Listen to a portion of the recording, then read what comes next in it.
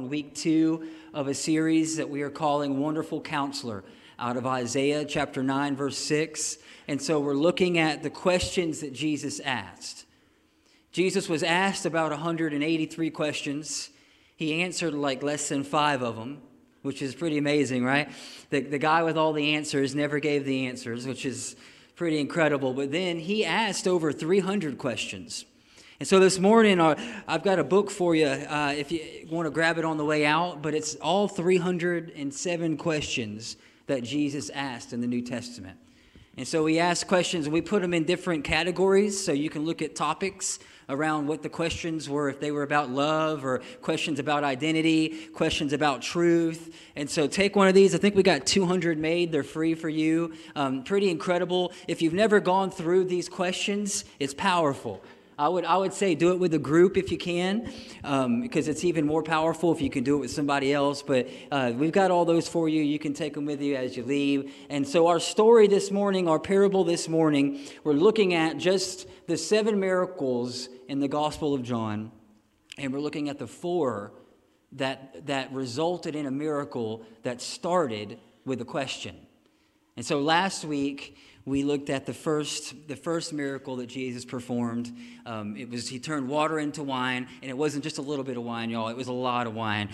And his mom, remember, she brings the problem to Jesus. They ran out of wine at this wedding, and Jesus' question was pretty raw. You know, Jesus asked hard questions. He looked at his mom and said, "Woman, what does that have to do with me?" And so we looked at that. We looked at that question, and what does that mean for us? And you know, I'm finding that questions unlock doors. Questions, you know, when you ask somebody a question or someone asks you a question, now you're involved in the conversation. You know, Jesus had all the answers, right? He had all the answers. He could have answered every question, but he didn't. And so he asked questions, or he didn't answer at all, because I think he wanted to connect the people to the process of what he was doing in their life.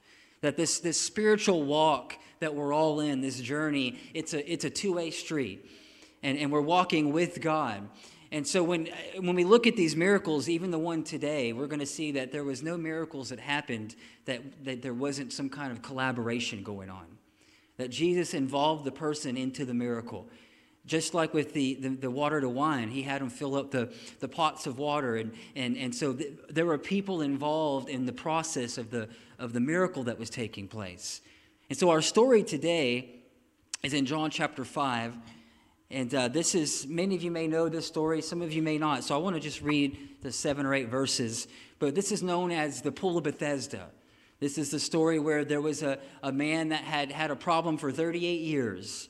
And he was at this pool waiting for something to happen, waiting to get better, waiting for his healing, and it never came.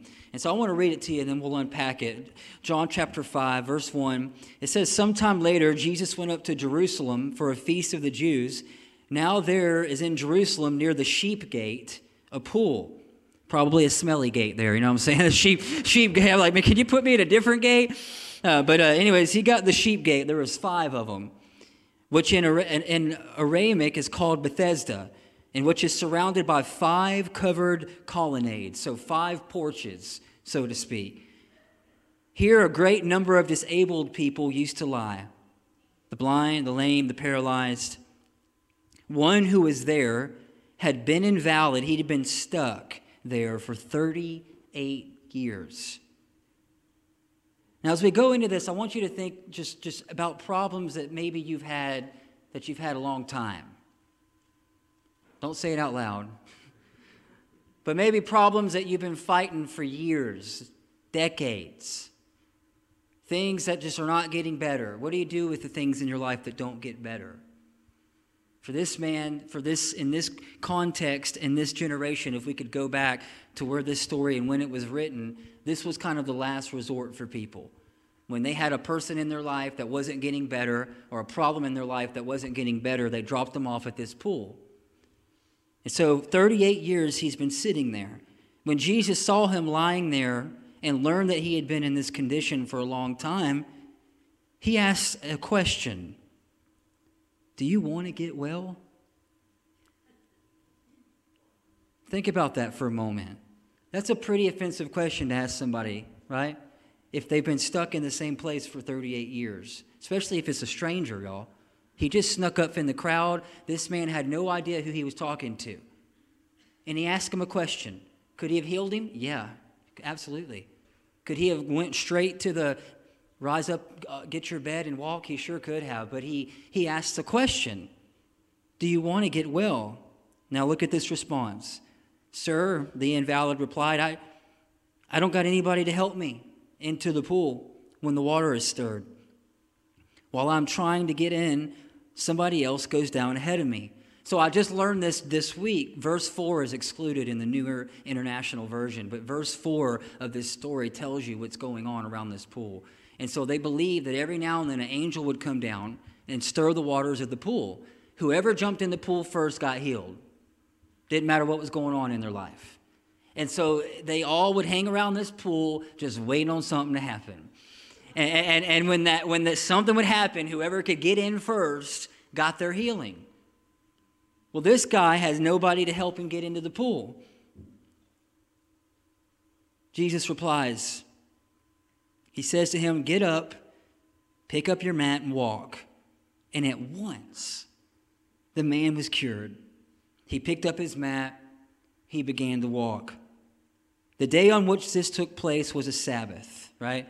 And so they threw that in there because later on, the religious folks of the day got really upset about this guy carrying his mat around. Can you believe that?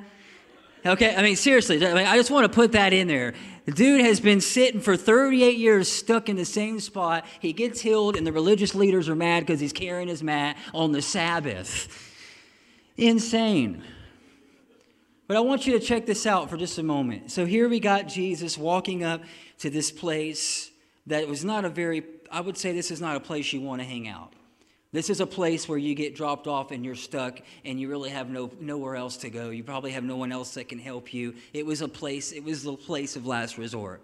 When they had tried doctors and they had tried counseling and they had tried everything they know to try and nothing was getting better, you would end up at this pool because there was a chance that just maybe an angel would come down, and we don't know how often, and we don't know how many people got healed. You know, the New International Version took it out, the verse 4, because it was kind of a subnote in the original scrolls.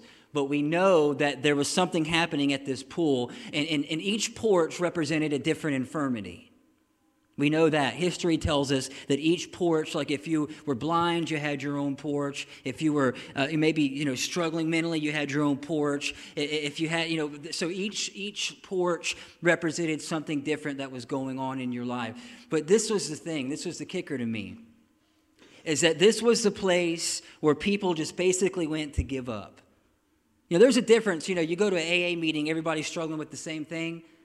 And they share what they're struggling with, but they're sharing it because they want to get better. Because there's somebody there who's maybe already overcome what they're struggling with. This place was different. This place was, it was like you had a kind of a snowball's chance in Haiti, right, of getting this miracle. And so this was more of this is where we go to I'm just going to give up. Now, I want you to see this. Jesus asked a question. To me, this question is really obvious, right? If I was stuck in the same problem for 38 years, of course I would want to get better. But Jesus, when God asks obvious questions, there's something unobvious going on. In the garden, one of the first questions God asks, Adam and Eve, where are you? Do you think God didn't know where they were? When God asks an obvious question, there's something unobvious going on in our life. If you've ever sat with a counselor, I do. When they ask an obvious question,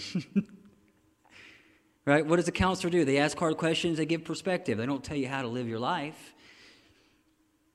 When there's an obvious question asked, there's something unobvious going on. And so Jesus walks up and asks a completely obvious question to this man. Do you want to get better? But I want you to see what he responds with. Not a flat out yes, not a of course, right? He gives an excuse. And this is what I'm finding in my life. This is for Nathan Pulley, so you just take this out. I'm going to give you a few things. This is the way that it works for me. The longer a problem persists in my life and I can't get over it or I can't get past it, number one, the more discouraged I get. And when you've had a problem a long time, you don't want to hear the hype. You don't want to hear another encouraging word about it. Like, you don't want one more card, or you don't want anybody to send you scripture, right? You're pretty upset. You're pretty stuck in it, and it's just been this way a long time. And the longer that we fight problems in our life that don't get better, the more discouraged that we get, the more drained that we get, right? The more sometimes bitter that we can get. Because, 99 things in our life can be working, but a lot of times I just focus on the one that's not. And so when we have these big problems, and maybe you don't, but if you've had a problem for a long time, it's discouraging. It's draining. The second thing we see with this man's response, Jesus asked him, do you want to get better? It wasn't a straight yes. It was, I don't have anybody to help me. And I know Nathan Pulley, when he has a problem that he can't fix and he's had it for a long time, I begin to blame other people for what's going on in my life. And here's this guy, right? He's been there 38 years. The person, the miracle he's been waiting on is right in front of him.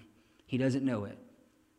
The person that can just speak into his life and fix everything wrong in his life is talking to him. And he's giving him an excuse. He's blaming somebody else. And I'm finding in my life, nothing will ever get better if I blame other people for my problems. Now, did this guy do anything wrong? Probably not. Who knows? I don't think he did anything. We don't see that in the scripture. But I do know when things happen in our lives and we have problems, if it came through another person, it's still my responsibility to get better. And I'll never get past it if I'm blaming other people. Well, this is the way my dad was. He passed this down, and it's just, I got it honestly. I've heard that before. I've told myself that before, right? This is just the way I am, right? You don't get it. This is just the way I am. This is who I am. This is just the way it's always going to be. Or you don't know what happened to me, Pastor. You don't know what happened to me. If you would have been in my circumstance, in my situation, you'd be blaming them too. It's real stuff. Everybody has a story like that. But the people that overcome their history, they don't live in it. and when we blame other people for maybe a problem that we have in our life right now, or a problem that's persisted and it's happened, it's years and years and years, we stay stuck in the past. And Jesus is saying, I'm trying to lead you into the future here. I'm trying to get you to look up. I'm trying to get you to open your mind, and maybe there's other possibilities of getting well. And if we're stuck blaming other people for our problems, seem to be popular right now in the world. And so the longer a problem persists, the more that we blame people. And then the third thing that we see with this man, and I believe in my own life this happens, the longer a problem persists, the more that we learn to compensate, right? We just start to live with it. We just figure it out. Now, there's some things that come into our life, I believe, like, Paul had this thorn in his flesh. And he said, I prayed several times for God to take it, and he wouldn't take it. And there's something with, we can't, I think our lives are never going to be perfect, right? There's always going to be things that we're going to, we learn a lot through pain. We learn a lot through struggling. It's how we get better. It's the way I think we grow. But then this story lets me know that there's some things in my life that maybe I've gotten comfortable with that God wants to do something about. And then I think we learn to compensate. This is the functioning alcoholic. This is the person that knows how to do it and they can hide it well, been doing it a long time. This is the person that can kind of make his way or her way through the world and have this big problem that maybe nobody knows about. And I think there was a lot of this happening at this pool. I think there was a lot of that going on. I know in my life I've done that. I mean, compensating for things that rather than just dealing with it, I'm just going to live with it. And so Jesus is just messing this guy all up, y'all. You know what I'm saying? I mean, he walks up and he's comfortable and he's been this way for 38 years and he's probably planning on dying this way, and that's where he's going to be. And then Jesus comes and asks him a question and just turns everything upside down. And this is what I want you to catch. Because could Jesus have went right to the physical with this guy and healed him? Absolutely, he could have. But I don't think this story has anything to do with physical healing at all. I think it was what was going on the inside of this man.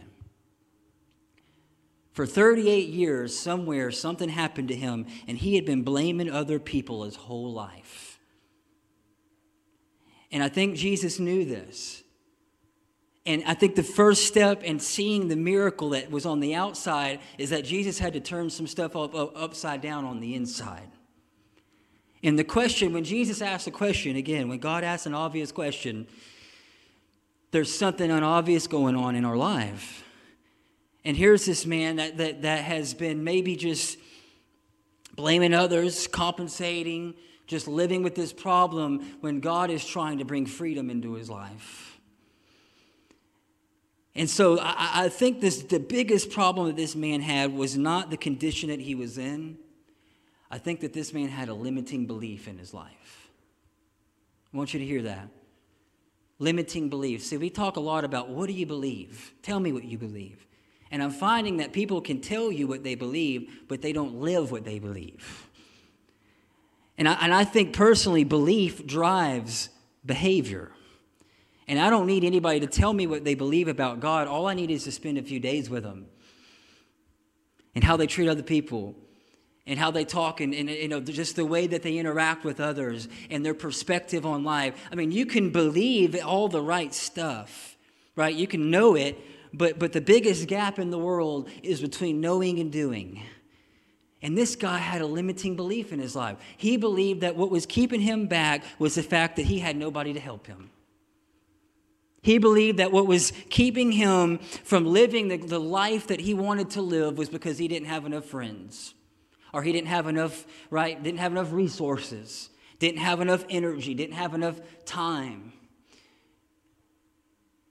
And Jesus came and said, I'm going to get rid of all these excuses. With one question. It's like, okay, I know you've got nobody to put you in the pool. I know you've been this way 38 years. I know that you've had some bad stuff happen to you. I see all of that. But again, let me ask you, do you want to get better? Because at the very heart of what he's asking is the physical miracle. It's nothing's going to get better on the outside until you can get it on the inside. And somebody lied to this man. And he'd been believing that lie a long time. That the only way he was going to get better is if he gets in that pool and an angel comes down and stirs the water. He put himself into a corner. I've done that before. I think we do it at times, especially when we have problems that just don't get better. And so Jesus asked him this question, do you want to get better? And I want you to just look at this. I want to unpack that question for a moment. Because the first thing that Jesus does is he challenges his unbelief. He challenges his unbelief by asking him that question. Are there things in my life that I'm not walking in because I don't believe God can do it for me? I can sit down and tell somebody how to overcome something, but I'm fighting it in my own life every day. You ever been there? I know how to do it. This man knew how to get better. He just had to get in the pool when it was stirred, but he couldn't do it. I can tell you how to overcome this. I can tell you how to get better with your anger. I can tell you how to overcome this addiction. I can tell you how to do it, but don't ask me to do it. And this limiting belief, again, he knew all the how, but he didn't really have the why. It hadn't internalized in him yet. He just believed that there was no hope for him. He just believed that this is the way it's always going to be. And then every day he's watching people, right? Every year he's watching people get healed from the thing that he's stuck in. And so the first thing I think when it comes to walking in this what Jesus is doing for this man, and I believe he does it for all of us as we journey with him, and God asks us questions, and God begins to deal with things in our life, is he challenges the convictions of our old beliefs. That's the first step in getting better, I believe, is you got to challenge the convictions of your old beliefs. Jesus said it like this. You have heard it said, right? Eye for an eye, tooth for a tooth, right? Old Testament principle. Or is it not tooth for a tooth? It is eye for an eye. It's like if somebody hits you, you hit them back. That was the Old Testament principle. Somebody kicks you, you get ready. You know what I'm saying? Like get a running start and kick them back. But he says, you've heard it said, but I tell you. Over and over we see this in the New Testament. You've heard it said, but I tell you. And one of the things with faith, I think the greatest thing when it comes to faith is not learning, it's unlearning. How much stuff in my life am I walking with that's just not right that I believe about God because of something that happened to me 30, 20, 10 years ago? How much stuff am I walking around with that maybe is not truth? How much? I want you to become an assassin of unbelief. Everything in your life that tries to get you to say that God isn't good, that God isn't faithful, that God's going to let you down, that God doesn't love. I mean, that's the lies of the enemy. The first question asked in the Bible was not God, it was a serpent. And it was, did God really say that? And the serpent's still talking, right? Thousands of years, it's not a physical serpent sliding up in your house. I'd cut its head off, y'all. Come on, somebody. Only good snake's a dead snake, all right? I don't like snakes. But he gets us to question the truth of God's word. He tries to get us to believe things that just aren't true about ourselves, about God. And here's this guy that's been stuck for 38 years, and he believes he can't get better because he's got nobody to help him. Who told him that? First sermon I ever preached. It was very short. We called them devos. I was in the intern program and devotions, and I had a devotion that morning. It was my first one, and I wrote it all down because I couldn't talk without reading it off a sheet of paper. And I read it, and a pastor came up to me and put his arm around me. He said, son, if you can do anything else, you should do it. Go ahead, laugh it up.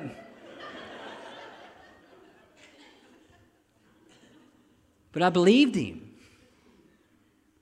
It was one message. It was my first one. Nobody's good at anything the first time, right? It takes, you got to get in the groove a little bit. But it was terrible, and I know it was terrible, but what he said, it created a limiting belief in my life. And it made me believe that I did need to do everything else but this.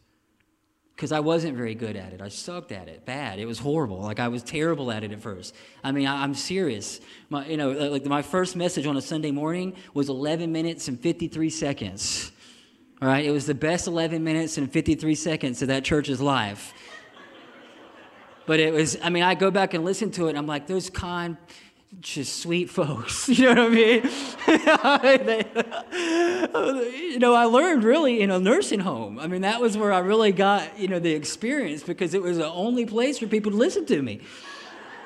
And there was a nursing home in Milton I went to every week, and there was a lady that she'd come back there, and I would get in front of the TV, and I would speak in this common area, and she would get, if I would go long, she would walk behind me, and she'd put her finger on the power button of the TV. Basically telling me, you need to hush up, preacher. We got cops that's coming on it too.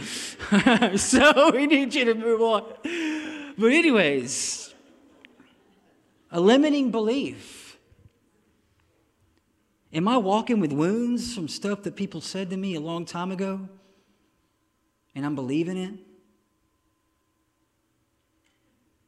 And so we got to challenge those old beliefs. We got to challenge those old convictions. I think that's what Jesus is doing here. He's saying, all right, I know you've given up. I know you've been here for 38 years. I know you got a great excuse, a list of excuses. But do you really want to get better? Do you really want to get better? Because if you can, there's a way. And I think a lot of people, I want to just say this. Quit writing the story of failure over your life. Quit telling yourself you're not enough. Quit telling yourself you can't do it. Quit giving and meditating and focusing on all the reasons why you can't do what you believe God's asked you to do, or you can't do what you believe God has called you to do. And I think we do that to our own selves. And people help sometimes. The wrong people will help with that. But so many people just write this story of failure over the life. Well, I didn't go to school. I didn't finish high school. I didn't go to college. I don't have enough resources. I don't have enough network. I mean, I know that this God has put this dream in my life, but I'm going to give you a list of excuses why I can't keep going towards it. Challenge that. I hope that when you come here that those things are challenged in your life. Because God's in the business of taking nobodies and making them somebody. Come on, right? God is in the business of taking dropouts and turning them around and making them knockouts, right? God is able to do things that are above all of our capacities. God can take a little young man that's just taking care of sheep in the middle of nowhere and make him king in just a few months. And when God uses somebody, I think it's like lightning. It doesn't matter which tree it is. It doesn't matter what's going on in that tree. When God just hits somebody with his power, he's not going to ask you what your qualifications are. He's not going to ask you where you went to school. Jesus didn't do that with this man. He didn't come up and get his pedigree, didn't ask him his history. He just said, do you want to get better? And I'm willing to say there's probably an area in all of our lives in here where we could answer yes to that, and we've said no for the last 10 years. There's an area I want to get better. Challenge those old beliefs. The second thing Jesus did was he opened up his resources. This man had put himself in a corner, and he thought the only way I'm going to get better is this pool and some angel and this stir in the water, and I got to get somebody to, like he had this whole plan and system that was a system of failure. He was trusting in a broken system. And so the second thing that Jesus does is I think that we have to internalize is we got to be willing to get help from outside of ourselves and settings. And just maybe the miracle was not that he was healed. Maybe the miracle was getting him out of Bethesda. Because that's the first thing he did. Is he got up, he took his bed, and he got out of there. Maybe the real miracle was getting out of this system of dysfunction that he'd been in for 38 years. With other people that were just like him that were not getting any better. And so again, it's a different setting than people sharing their problems with one another with the goal in mind of getting better. This was people sharing their problems with one another with the goal of just dying. It was the end of the road. And Jesus came up and asked this question and basically lit a fire under this man. Said, you need to get out of here. Bethesda, I think it's interesting. That word Bethesda means flowing water. And this was a pool. And I think the principle there is are we irrigating our life with new relationships? Are you irrigating your life with new ideas? Or are you just hanging around the same 50 people the last 30 years? Because sometimes a miracle may come in a package that you don't recognize, from a person that you don't know, in a place that you've never been. And are you willing to do that? Are you willing to open up yourself to help from outside of yourself, right? Are you willing to open up to help that doesn't come in maybe the more traditional way that you thought that it was going to come? This guy had been betting on a horse that has lost 38 years in a row. Bet on another horse, right? Like let's try something new. Let's maybe, I think, and again, I'm big on counseling. I think it's a part of discipleship. If you got a problem in your life that's not getting better, maybe that's your next step. Maybe maybe it's just telling somebody. Maybe it's opening yourself up to receiving help from a person that maybe you wouldn't normally do that. Jesus walks up, the miracle's right in front of this man, and just says, hey, do you want to get well? And nobody had really been getting better in this place. And I think sometimes it's just a change of pace, change of place. It's being willing to open up yourself and step outside of your comfort zone. Because a lot of times that's right where God's going to meet you, right? Faith is sometimes it's a blind step. We don't always see that stone, but it appears. We don't always know what's going to happen. But when we feel God leading us, When we know that, when we feel the Holy Spirit saying, you need to do this, you need to try this, maybe you need to, we want to listen to that. Jesus is challenging this man. He's challenging his belief system. He's coming after unbelief in his life. And then this is the last thing, and I think a lot happens in this story. It's kind of the miracle before the miracle. We know that Jesus speaks to this man, and this is where I want you to see this. His miracle came from a borrowed belief. He didn't believe he could get better. But when Jesus came and walked into his life and asked him that question, do you really want to get well?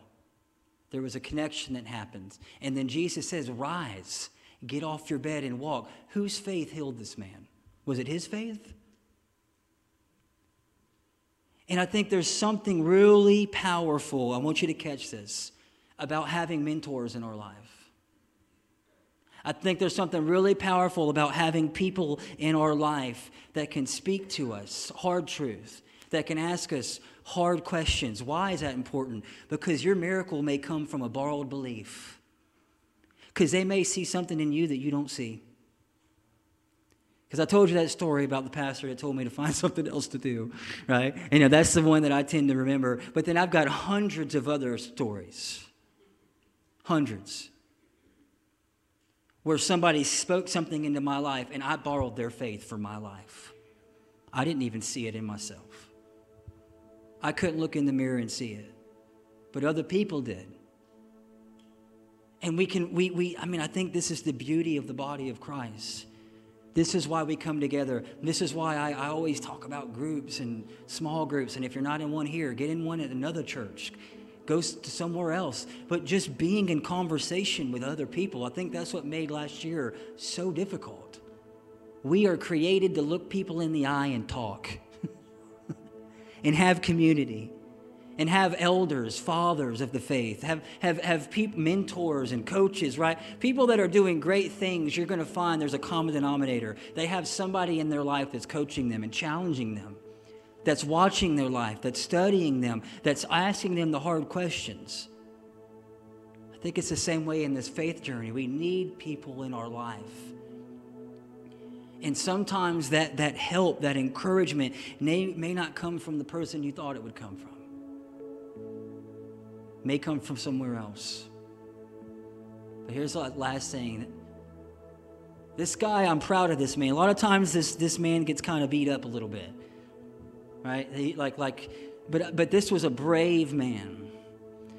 I want you to catch this because before the miracle came, before the healing came, he was honest with somebody.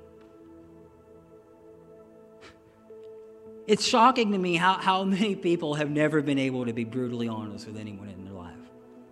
They feel like they got to fake it till they make it.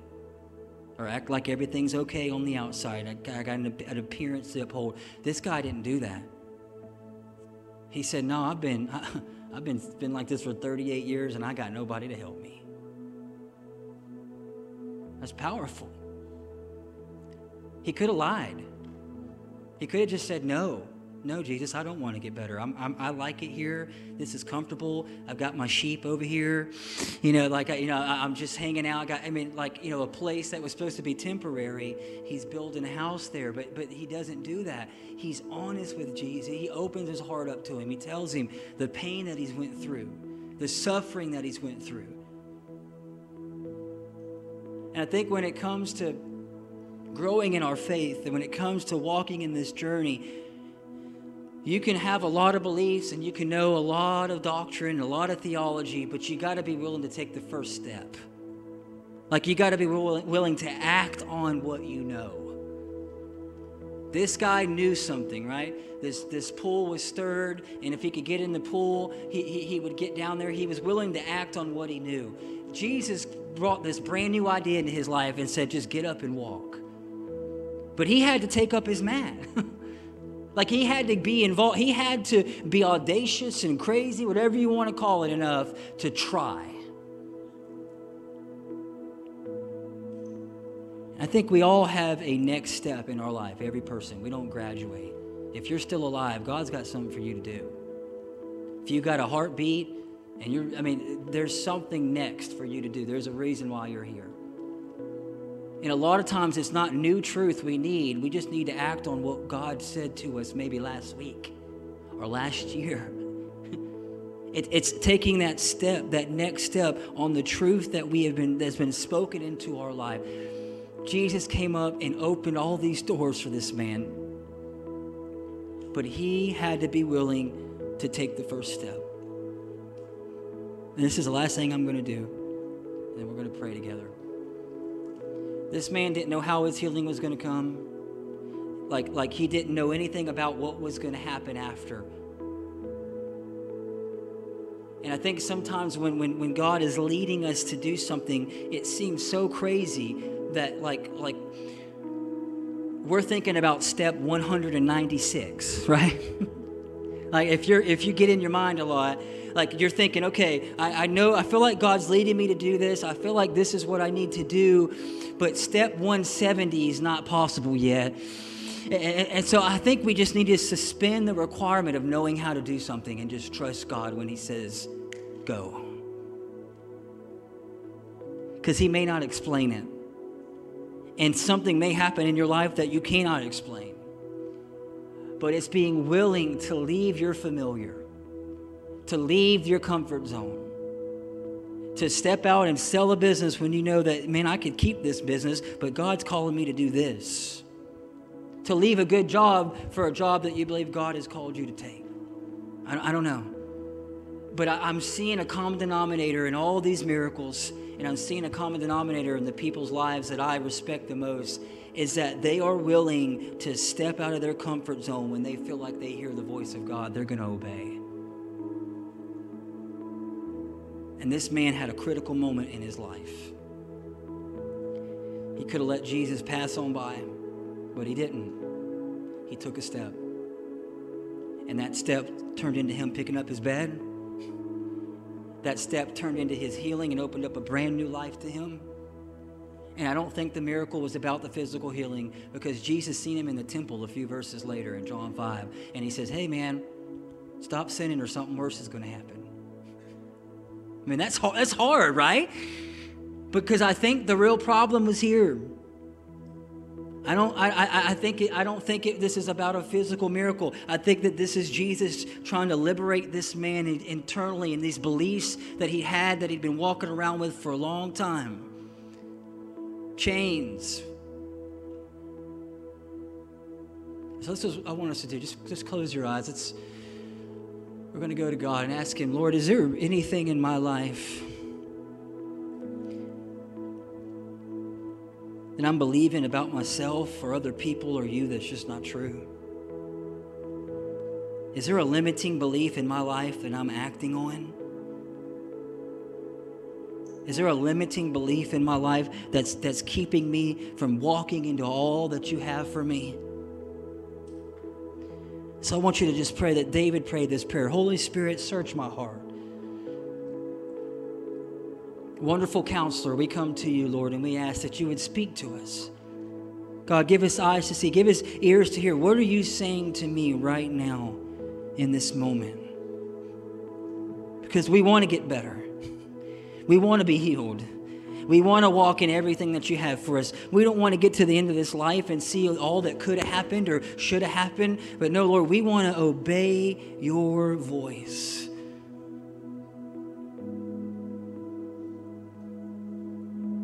Do you want to get better? Okay, Lord, I do. So what do I do next? Father, we just thank you so much. We give you all the praise. In Jesus' name, amen.